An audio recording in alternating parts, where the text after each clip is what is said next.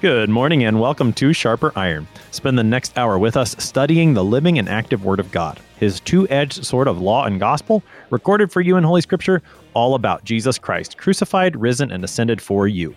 Thanks for tuning in this morning here on Worldwide KFUO. Christ for you, anytime, anywhere. I'm your host, Pastor Timothy Apple of Grace Lutheran Church in Smithville, Texas. Sharper Iron is underwritten by the Lutheran Church Extension Fund, where your investments help support the work of the Lutheran Church Missouri Synod. Visit lcef.org for more information.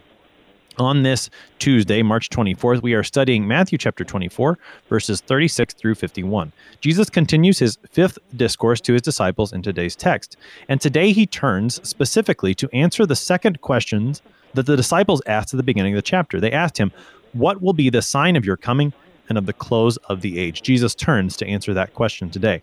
To help us sharpen our faith in Christ as we study God's Word today, we have with us regular guest, Pastor Jacob Dandy. Pastor Dandy serves at Zion Lutheran Church and School in Terra Bella, California. Pastor Dandy, welcome back to Sharper Iron. Hey, it's great to be here.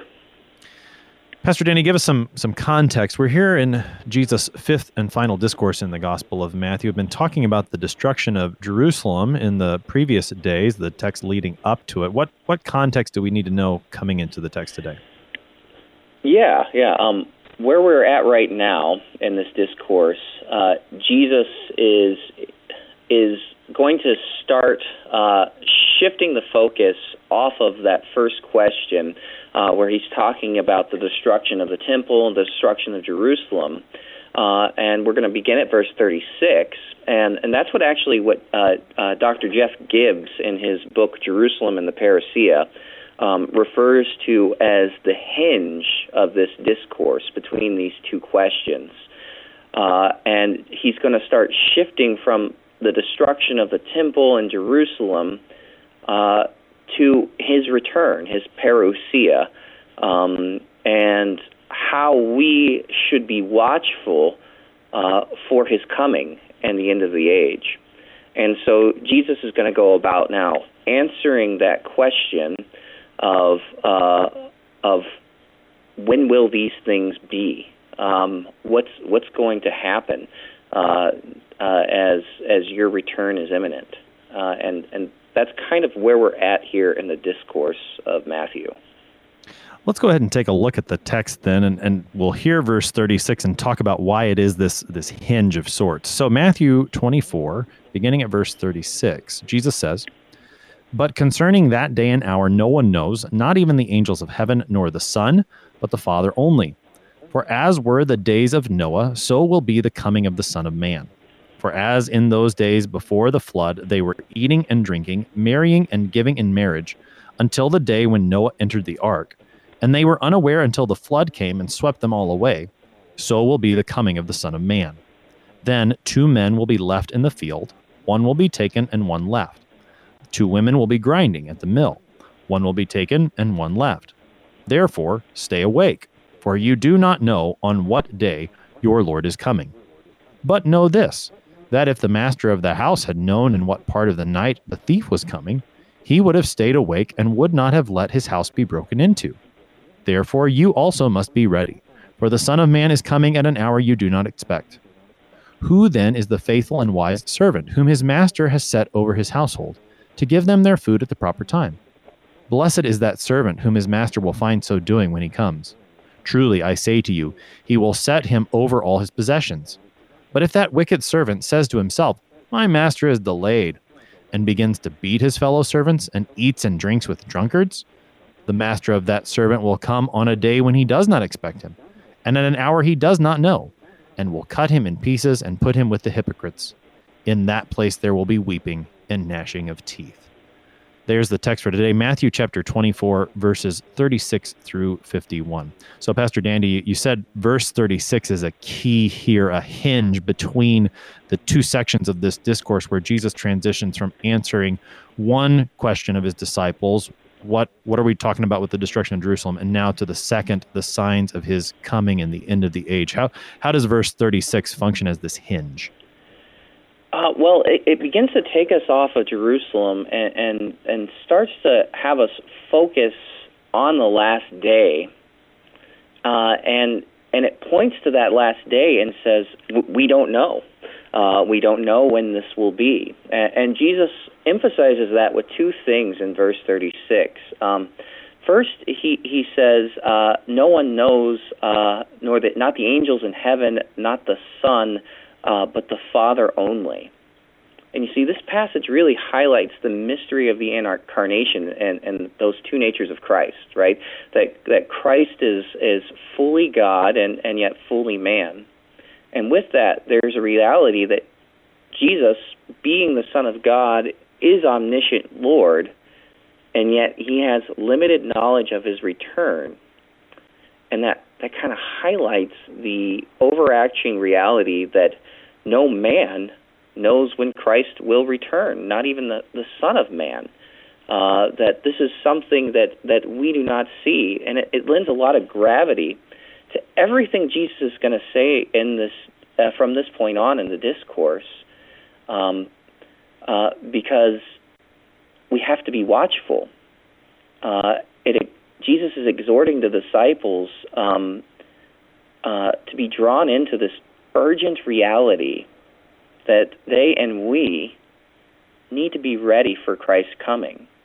Because if Jesus doesn't even know the hour of his return, neither can we.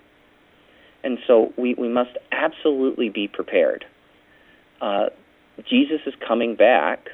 He has promised that he's going to do so. And so we do not want to be caught unaware on the last day. There's another kind of nuance in that verse that Jesus repeats in this discourse, and that is the use of the phrase day and hour. Day, hemera, and hour, hora, are two terms that kind of designate time, right?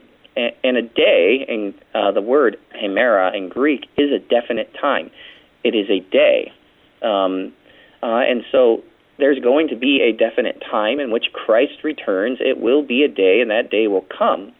But then there's also this word used for hour, hora in Greek, and that's a lot more open. It's a less definite time, right? And so it can mean hour, but it also can mean instant, day, season, or just the word time in general. And so we're going to see day and hour throughout this discourse from this point on. It's going to be used again in chapter 25, verse 13. And it's going to emphasize that the exact point in time of the parousia is unknowable to us. That it's going to be a specific point in time, but we can't point to it and say that's the day it's going to be. And so the disciples are asking for signs of the end of the age, and the answer that Jesus is giving them, beginning at verse 36, is there is going to be no sign. Be ready. So in verse 36, Jesus is telling us to be on watch, remain faithful, because he could come at any time, and we don't want to be left unprepared for his coming. We don't want to be left as a fool, as we're going to see later on in the text at the coming of Christ. Right, and this is a stark contrast between what we've seen so far in Matthew chapter 24, where Jesus has told his disciples certain things that will definitely happen prior to the destruction of Jerusalem in 70 AD, and he tells them for the purpose of them fleeing the city before that destruction happens to save them. And when it comes to his return, as we will see, there are things that we know will be going on prior to Christ's return. For example, and we'll get into this when we talk about the days of Noah, but there will be unbelievers prior to Christ's return. And so when we see unbelief around us, we should know that, yes, we are prior to Christ's return, but not for the purpose, as you said, of knowing any sort of specifics. We simply know that it's coming, and it is coming at a time we don't know. So be prepared is going to be the thrust of this section moving forward from verse 36, really through the end of this discourse going on into chapter 25. So, Pastor Dandy, take us then into the first example that Jesus brings up. In verse 37, he starts talking about, he makes a comparison to the days of Noah. Why does Jesus bring up the days of Noah as he begins to talk about his return on the last day?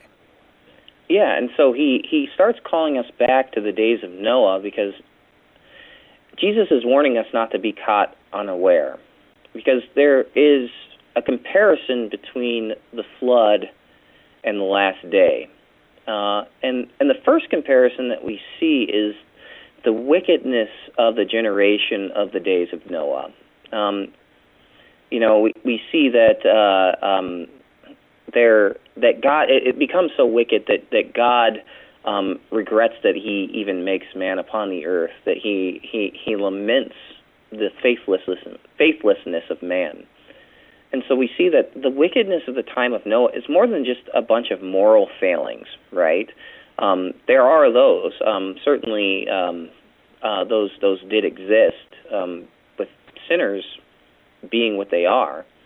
But it's also kind of what Linsky calls in his commentary an ungodly, guilty, and damnable blindness. There's nothing but deaf ears and obdurate, unrepentant hearts. And so when trying to picture this in my head and try and kind of put a place on what the days of Noah would have been like, for me it's been helpful to think about it in terms of Psalm 14, where it says, "The fool says in his heart, there is no God." And the psalm goes on to talk about the wicked deeds of the God-denying fools that are all wicked. And yet that wickedness flows from something, right? And it's the idea that there is no God above them who is ultimately going to hold them to account.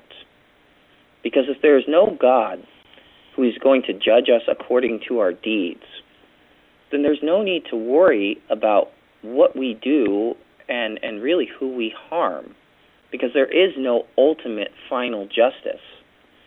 And so as we think about this and we say to ourselves, oh, there is no God, well, then our conceptions of love will become self-serving. And any behavior could be excused, because all we need to do is justify our actions in some way, right? Where it can be, I steal from my neighbor, well, I needed it more than him, so I can take it. Or, I punch my brother in the eye, well, he deserved it, he had it coming, it was right for me to do that. And all of a sudden, justice becomes a subjective thing, and I become the ruler of justice, because there's no God above me. And also along with that, if there's no God above me who will act as a judge over all my deeds, well, why would I want to be found acceptable in His sight? But then there's the second problem that the fool who says there is no God has, and that's because he doesn't know that there is a God who is gracious. You see, God wants to be gracious. He wants to be known by His grace. And that's the thing that we learn in God sending Christ, right, is that God wants to be known by His love and His grace to creation. That as Jesus enters into the creation, God is giving us His ultimate revelation of Himself. So to say that there is no God is to miss out doubly. And that's really the description that I think of when I think of the days of Noah, is this Psalm 14 reality, that each man goes his own way. He becomes the master of what he thinks is right. He consumes his neighbor in hatred, and they act and we act in ignorance of there being a God over us who, A, judges us rightly and will hold us to account for our deeds, but also demonstrates His grace to creation by sending His Son into the world.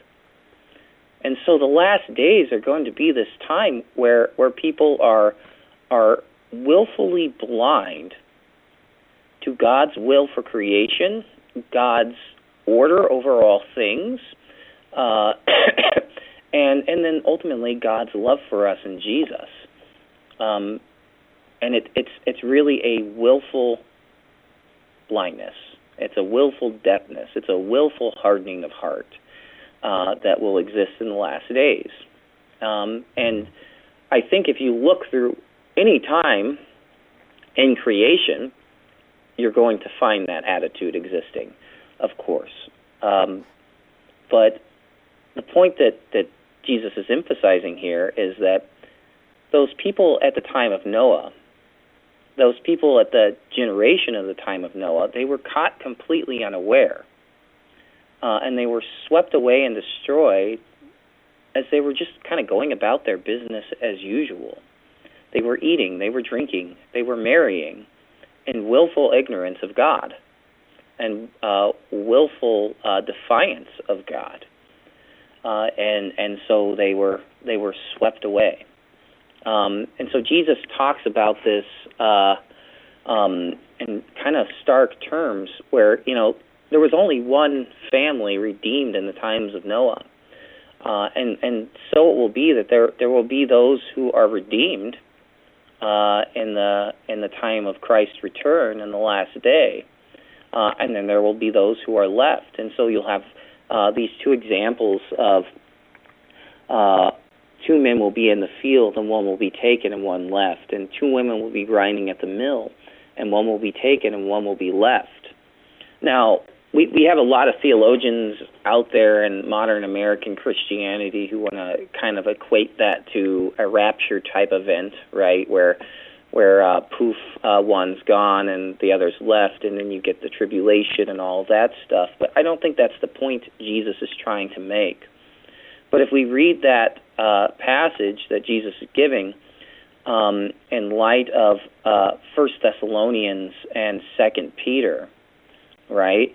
In 1 Thessalonians chapter 5, we get this wonderful image of the day that Christ is coming, right? And he comes like a thief in the night, all of these things. But then we also see that Christ coming, the faithful will be lifted up, right? The faithful will be taken. Right? And so this comes like a thief in the night. It comes rapidly. It comes like a surprise. But who is taken? It's the faithful. But then we get to 2 Peter chapter 3, verse 10. Right? It says it'll come like a thief. The heavens will roar. The elements will be destroyed by fire, and the earth and everything done on it will be laid bare. Right? And that gives us this image that as the faithful are taken to be with Christ, as the dead are raised first, and then the faithful are taken to be with Jesus, and we are lifted up to be with him forever, right? The creation below is destroyed by fire. It's left in destruction. And so when we think about, okay, one is taken and one is left, right? Well, on the last day, those who remain faithful to Christ will be taken to be with him, but those who are left behind, not to use that term in terms of the books and movies and stuff, but those who are left behind are left for the complete and total destruction of the world and left for their kind of eternal damnation, right? And so those who will be taken will be lifted up with Christ, and those remaining will be left for destruction with the rest of creation and ultimately for eternal separation from God and his mercy. And so in this first bit, we have the willful ignorance and the obdurate hearts of those who will simply not acknowledge God over them, either as judge and Lord or Savior and rescuer, and the one who forgives their sins. And so because of that, they are left for destruction. And so it warns us against that.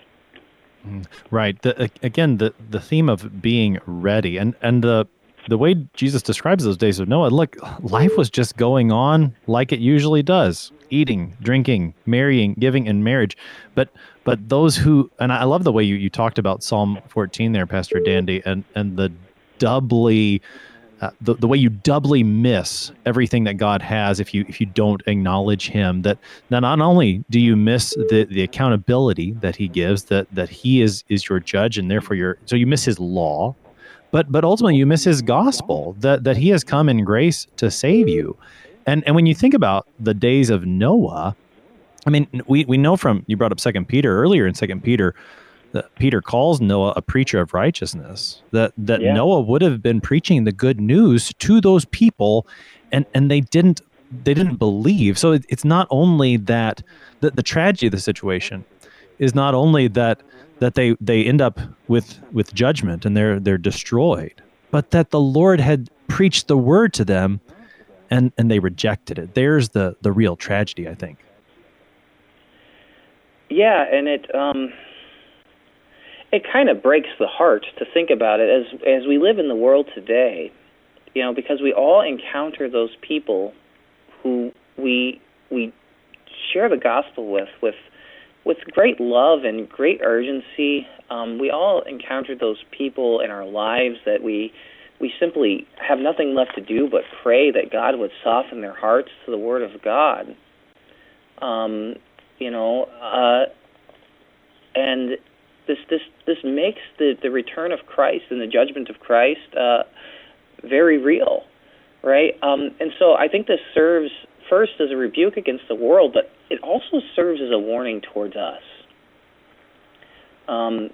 lest we grow complacent in the faith, lest we, begin to fool ourselves that it's okay to habitually neglect the means of grace and the Word of God, that it's okay to be thoughtless about our actions and our thoughts and what we consume in this world, because there are things out there that can consume your faith, that can destroy your faith.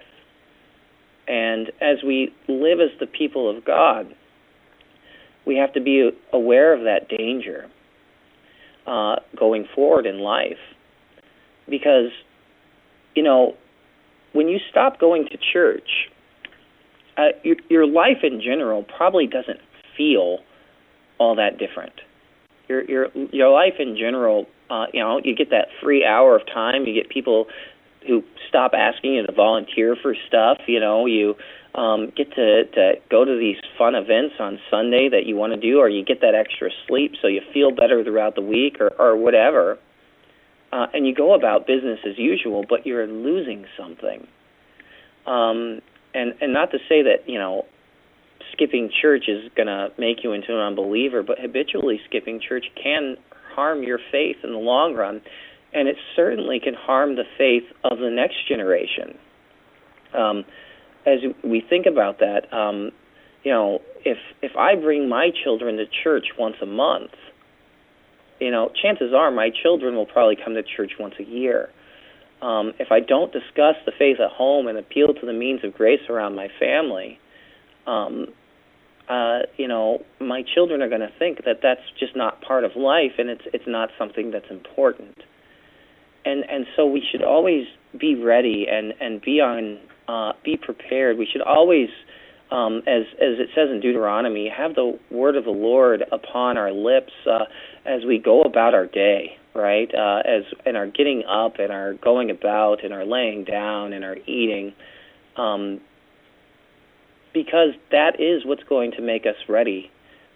Because you can see that's what Jesus is telling his disciples what's going on. People are going about their day-to-day life. They're going about things normally. They're eating, they're drinking, they're getting married, they're going about their work. And those are the precise times that we should have God's word on our lips.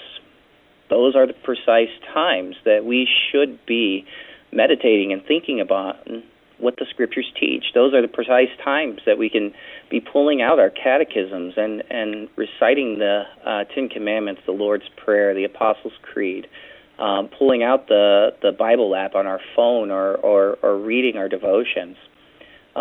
These are the moments, these are the times as we go out throughout our life that we should be hearing what God has to tell us, especially as we meditate on the gospel, as we meditate on the gifts of Jesus and the life that he provides, and the life that we're anticipating at his return.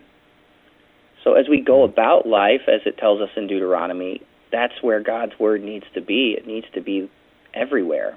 It needs to be constant and consistent, because that is what strengthens faith. That is what the Holy Spirit promises to give us in this life, give us faith in this life, that the Holy Spirit works through God's word. And as God's word is in our life, as God's word is about our daily routine, that's what makes us ready for the last day. That's what causes us not to be caught unaware. That's what's going to strengthen and sanctify us for the last day. And so as we look at this comparison with the time of Noah, it's the preaching and hearing and reading and remembering of God's word in every facet of life that is going to prepare us. You're listening to Sharper Iron here on Worldwide KFUO. We're looking at the last part of Matthew chapter 24. We're going to take a short break, but we will be right back. Please stick around.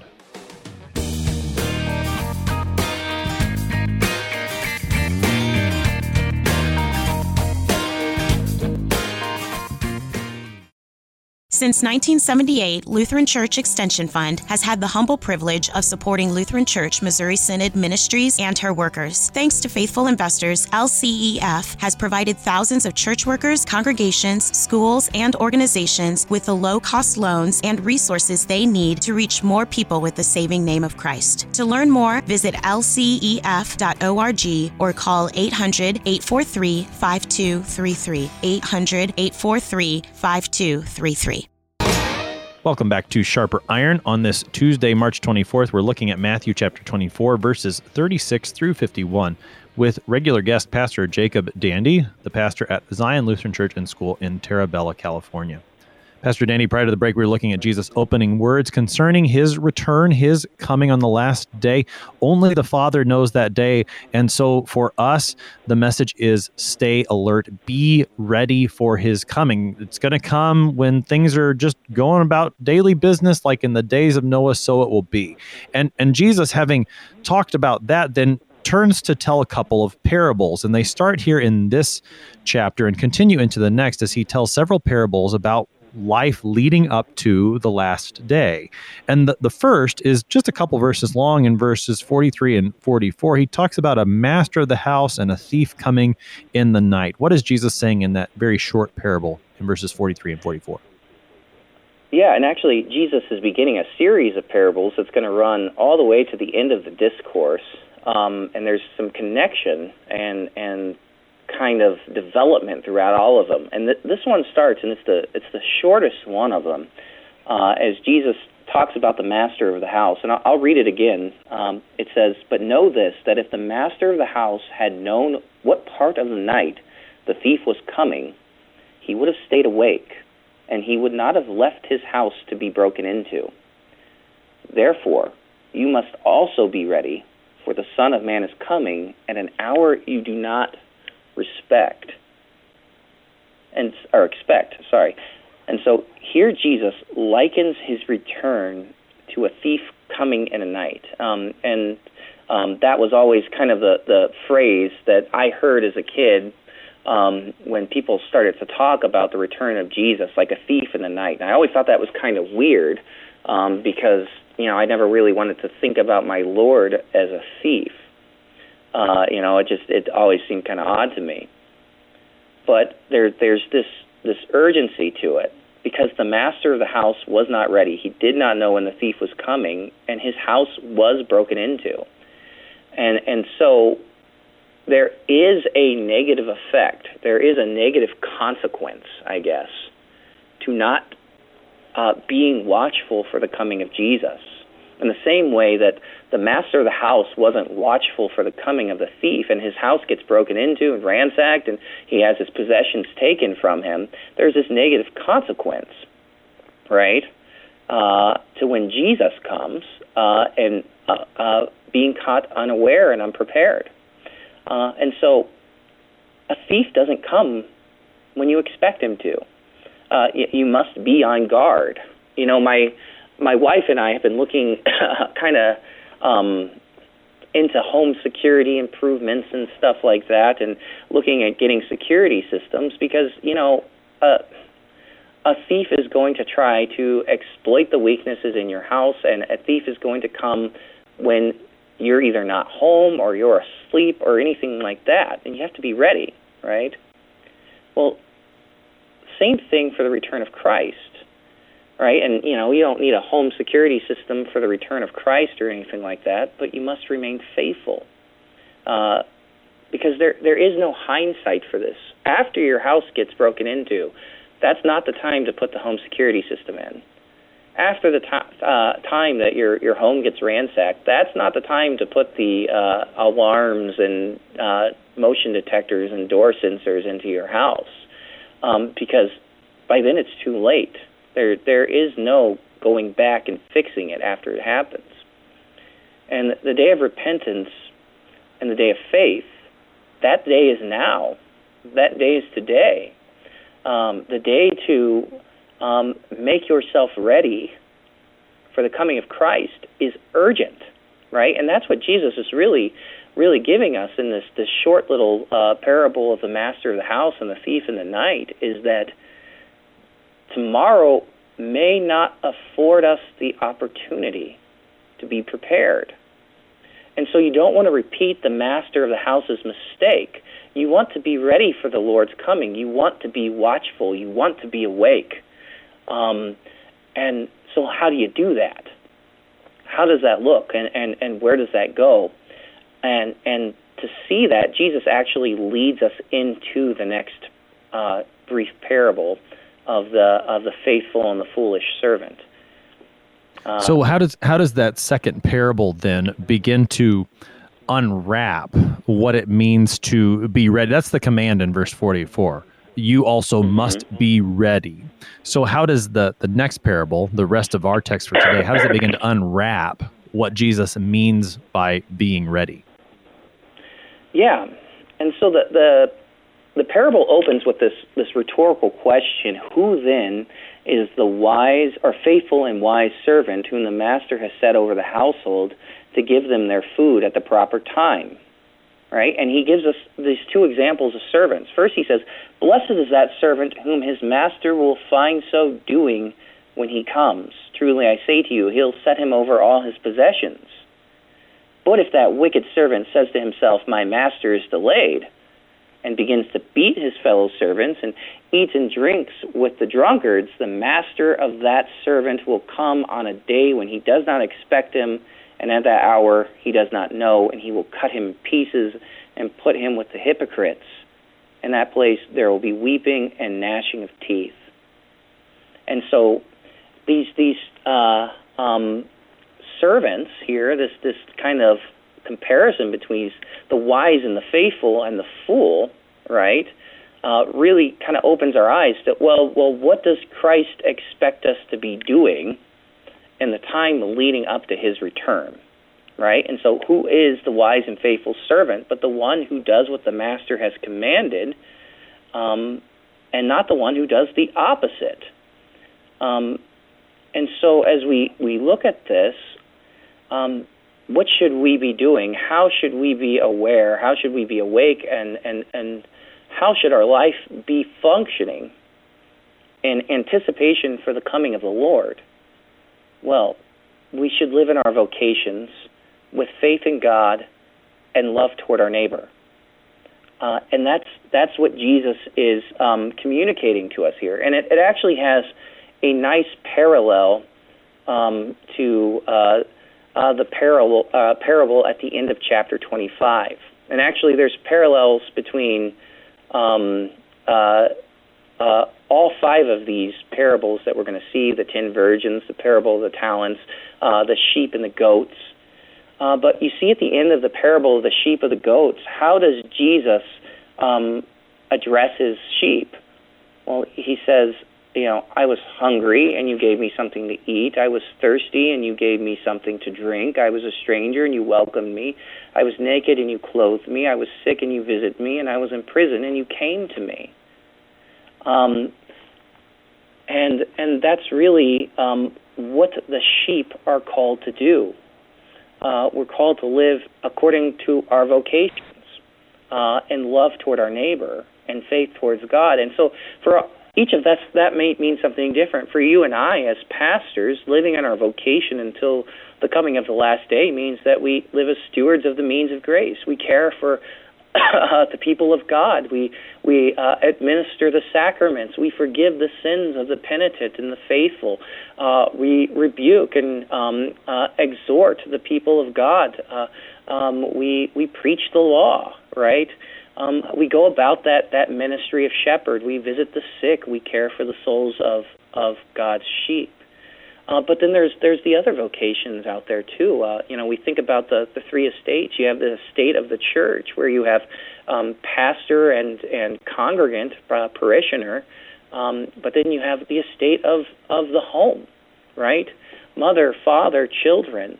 And God actually has specific things that He addresses and tells us to do in that estate, in the home. That fathers and husbands are to love their wives, care for them in a sacrificial manner. They are to sanctify them, make them holy by bringing them to church, by teaching them God's word, by speaking tenderly and kindly for them, providing for their bodily needs. Husbands and fathers are to instruct their children, to discipline them in the Lord, right? Not provoking them to anger, right?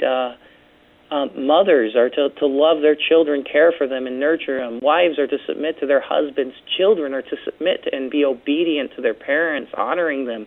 And, we can go on and on talking about the vocations that we have in the life of the Christian, right? We also then have the vocations that we have out in the world as worker and employer. We have citizen and ruler, all of these things. God has very specific things to say about how we function and live in these roles.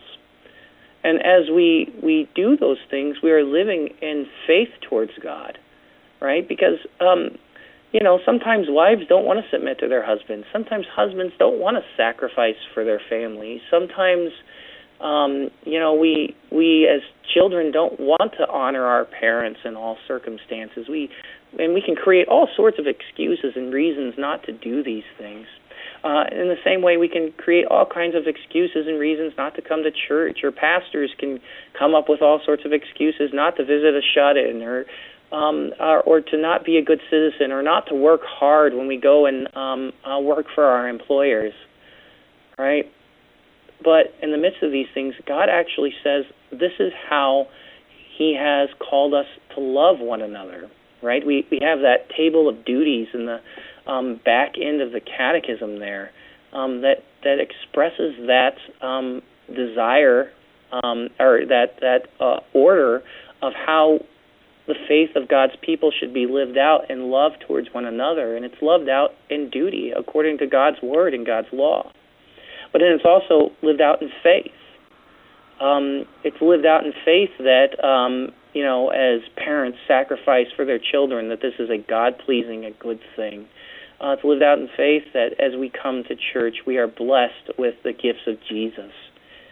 And so we see that God calls us to be like that faithful and wise servant, caring for the other servants, right? And that's His job, to give them their fruit at the proper time, to be set over the household in this way. But then you have the foolish or the wicked servant. And he says, well, my master is delayed. And that brings us back to that Psalm 14 reality. The fool says in his heart, there is no God, right? Jesus isn't coming back. And so what does he do? I love the word that Jesus uses for him. He calls him a hypocrite, right? A play actor. And this idea that he's acting as a servant of the master, but his actual work is in defiance of the master. His servants are beaten. They aren't given what they need. They aren't, and his duty towards his neighbor is not being lived out. And what happens to this hypocrite? Well, he's put in a place where there's weeping and gnashing of teeth. He's cut into pieces. He's put away, right? And God warns us against this. And so we have that call to be on watch, to be ready, to not fall asleep. And what does that call consist of, and how we actually live our daily life? Well, it consists in caring for your neighbor. It consists in serving God according to your vocation. And ultimately, I would probably then broaden it out to say that it consists of living the Christian life of faith in repentance, right? Where we turn from our sin and we trust in the grace of Jesus, right? You know, repentance has two parts. It's contrition over our sin, and it's faith that Christ has the power to forgive sins and does forgive sins. Because who of us has lived in perfect love towards neighbor? Who of us has lived perfectly in our vocation? What pastor out there hasn't been a few days or a week or two behind on shut-in visits when things get busy, especially in the season of Lent? Or what father has come home from work and been tired and been a little lazy in instructing and caring for and playing with his kids? All of these things take place in life. And so over all of this, there's this reminder that we live in contrition and faith, right? We live the life of repentance, and that's really what makes the heart ready for the coming of Jesus. A couple of thoughts there, Pastor Danny. I love everything you had to say there. And in terms of what is it, well, two things. I think I'll start here. One is just to notice in everything you were saying, the very practical day-to-day implications of the fact that Jesus is returning. He's returning soon on a day when we do not know. That fact isn't some sort of ethereal pie in the sky thing, such that I sort of, think of the apostles on the day of Jesus' ascension. They're sort of just staring up into heaven, watching Jesus, and the angels come and tap him on the shoulder and say, "Hey, he's going to be back." Right? But that it has a practical effect on our lives, that knowing that our Lord is returning soon on a day when we don't know, that pushes us forward into lives of service, because it's faithfulness to the Master. And then the other thing, to talk more about what you were saying about what does it mean to be ready and to be prepared, I'm reminded of the last question that Luther asks in the Small Catechism concerning the sacrament of the altar. What does it mean to receive the sacrament worthily? And he talks about the one who's, fasting and bodily preparation are great, but what makes one truly worthy and well prepared is faith in these words, given and shed for you. And I think we could say something very similar here, that what makes someone ready, to use Jesus' language in verse 44, what makes someone awake, to use his language in verse 42, comes down to finally faith in Christ and his words. What do you think? That's absolutely right. That's absolutely it. And living these lives of repentance, living these lives of service, is living the life of faith, right? It's trust that Christ is for me, that Christ has purchased and won me from sin, death, and the devil, not with gold or silver, but with his precious blood and his innocent suffering and death, right? That I belong to Jesus, and Jesus is coming. And so, what does a faithful servant go about doing but the will of his master?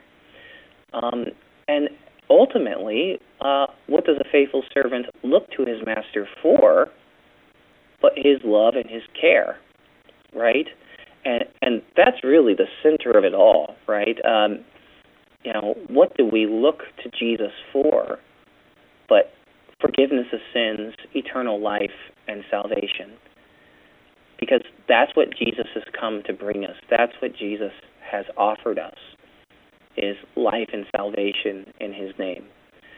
And that's really what we as Christians expect on the last day. We don't expect a harsh judgment laid out against us, but we expect Christ coming in tender mercy to gather us to be with him in eternity, to be lifted up in the resurrection of all flesh, glorified with him to live in our eternal inheritance. That's one of the details about this parable that I really enjoyed, that as the master returns to the faithful and wise servant, he says, "Truly I say to you, he will set him over all his possessions." And, you know, when Christ returns, we as sons of God in Christ, as Christ has now become, in a sense, our elder brother, right? As we become children of God in faith through Jesus, when Jesus returns, he comes to bring us to our inheritance. He comes to bring us to eternal life in his name. And so we look with that day with great anticipation and great joy. But we also know that as that day is coming, we have been called into a life of service here and now for the good and benefit of our neighbor. And so how does one make himself ready, right? Well, that's it. Right, exactly. Okay. And one of the things that I appreciate you bringing out is that knowing who the master is, it makes all the difference. I'm recalling Jesus' words at I guess not quite the end of Matthew 20, but in Matthew 20:28, where Jesus talks about what does it mean to be the greatest in the kingdom of heaven. He talks about being a servant, and he says he is that servant. He's the one who came not to be served, but to serve and to give his life as a ransom for many. That's the master we have, not a cruel tyrant, but one who has come to serve, one who has come to give everything, including his own life, to make us his own. And so to be a servant of that master, this isn't about earning something from him or working to get a salary from him, but it's rather the free gift that he delivers completely by his grace. And keeping that at the center of these parables is very helpful, because as we've been talking, a lot of what we've heard in the text today is warning. It is judgment, and rightly so. The Lord, with his law, comes to warn us and to cause us to see our sins. But the last day is not only to be preached as a warning to Christians, but as you were bringing out there, it's a comfort to Christians. It's a joy to Christians, knowing who it is who's returning for us to raise us from the dead, and that we would live in body and soul forever with him. That's a joy. That's a comfort. Pastor Danny, we've got about 5 minutes left here on the morning for you to respond to any of that, to talk more about the comfort of the last day, and to summarize everything we've been talking about. Yeah, and so first we as Christians should look at this text and say, how have I been made ready? Right? How does one made ready for the return of Jesus? How is one watchful for the last day?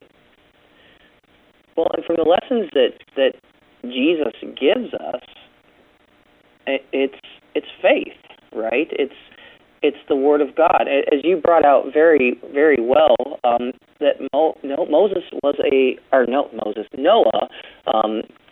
was a preacher of God, right? That we appeal to the preaching of God's Word, that we hear and live in what God has given us, and to know and stay awake, right? What does it mean to stay awake? What does it mean to be made ready? What does it mean to be watchful for the last day? Well, it means that we live lives of repentance under the wonderful means of grace that God has given us, while serving our neighbor's needs according to what God has called us to do, whatever our vocation may be. And so we live the life of Christian love. We live the life in true repentance, right? And so that Christian love and that true repentance, by the way, is lived out beautifully in worship. It is lived out beautifully in the divine service as the people of God gather together in confession that we are sinners, in confession that we need Christ's mercy and grace, and the wonderful reception of the forgiveness of sins, the wonderful blessing of the grace of Christ. As Jesus, we always look for Jesus' return on the last day, but that doesn't mean that Jesus is far off and distant from us. Jesus is imminently close to his church. He's never that far off. He leaves us with that promise in Matthew 28. Verily, I am with you always to the very end of the age. And he is with us. He's with us in the means of grace. He's with us as we go about our life in our baptism, as that baptism does what God promised it to do, as it daily works faith and repentance in our life. He's with us in his word. He's with us in the wonderful blessing of the Lord's Supper.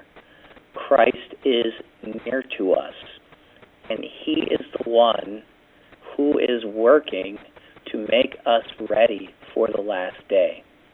He is the one who is going about caring for his church. He is the one who sends his Spirit to bear fruit in the life of believers. He's the one who works love for our neighbor in our hearts, and he's the one who forgives our sins.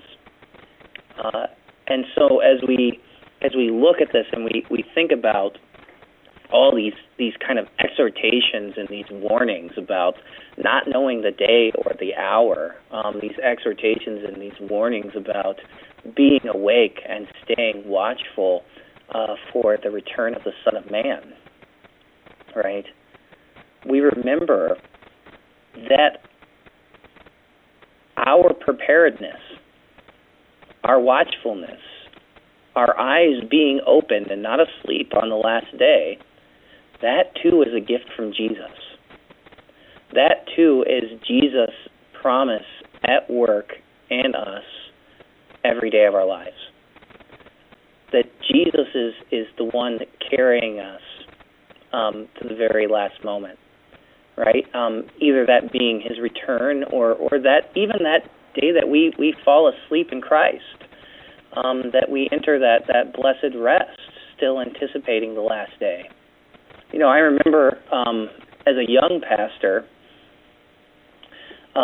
dealing with kind of my first bedside person who was dying, right? And sitting at that person's bedside, talking to them, very consciously aware that they're about to die, right? And those general fears about death are there. Those anxieties about death are there. And yet, the thing that gave him the most comfort is me pointing him back to the event that happened 70-some-odd years before. It was his baptism. And saying, Christ has carried you from that moment, and he will carry you to the very last moment. According to the gift and promise of that baptism, he has made you a disciple. He has given you faith, and he will verily be with you always to the very end of the age. And that's a promise of Jesus. That's Jesus at work for us, right? And we live that promise out too as we read the Word, as we receive the Lord's Supper on Sunday. These are all wonderful blessings to us as the people of God, knowing that Christ is persevering in us to carry us to his return. Pastor Jacob Dandy is the pastor at Zion Lutheran Church and School in Terra Bella, California, helping us this morning with Matthew chapter 24, verses 36 through 51. Pastor Dandy, thank you so much for your time. Thank you. It's good to be here. I'm your host here on Sharper Iron, Pastor Timothy Apple of Grace Lutheran Church in Smithville, Texas. Thanks for spending the morning with us. Talk to you again tomorrow.